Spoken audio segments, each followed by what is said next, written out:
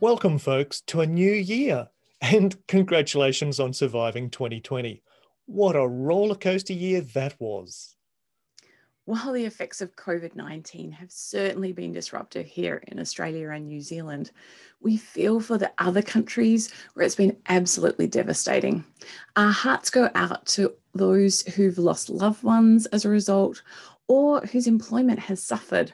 We also recognise that we have a way to go on this. It's going to take a while before things get back to a new normal. However, there are some brighter things happening at the moment. We're really glad that you're part of the Enablers of Change community. You are one of hundreds of people all around the world that take an interest in enabling greater change.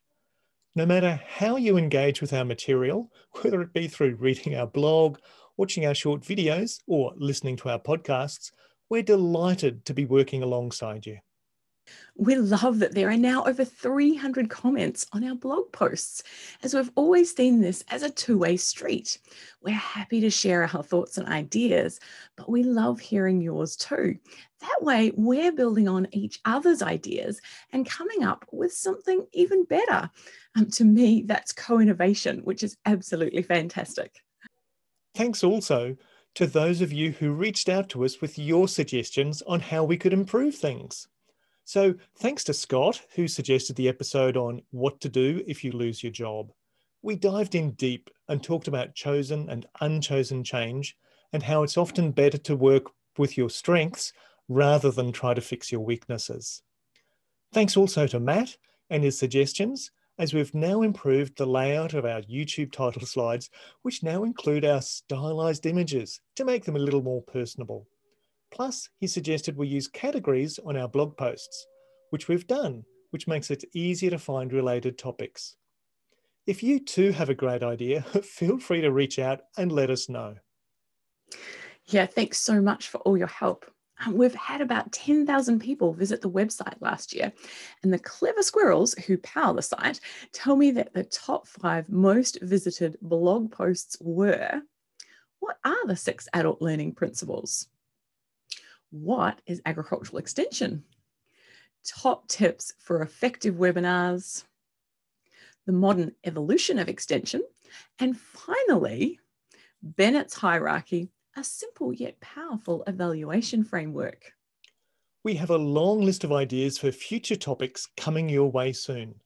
You may recall we talked about pre-mortems in past episodes, but this year we're going to talk about pre-questions and how they can help your videos be more effective.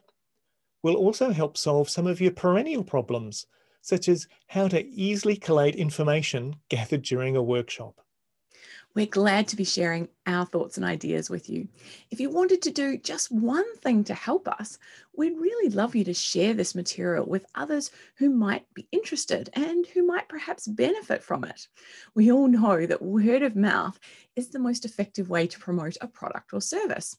So please, if you can, do us a favor and let some of your colleagues know about our material by sending them a quick email with a recommendation and a link to our Enablers of Change website.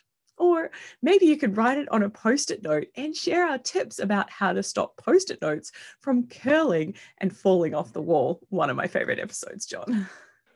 Yes, mine too, Denise. Thanks again for being part of our adventures. Remember to subscribe to our newsletter if you'd like to know when new episodes are available. And hey, if you liked what you heard, please tell your friends so they too can join the conversation. All the best until we meet again.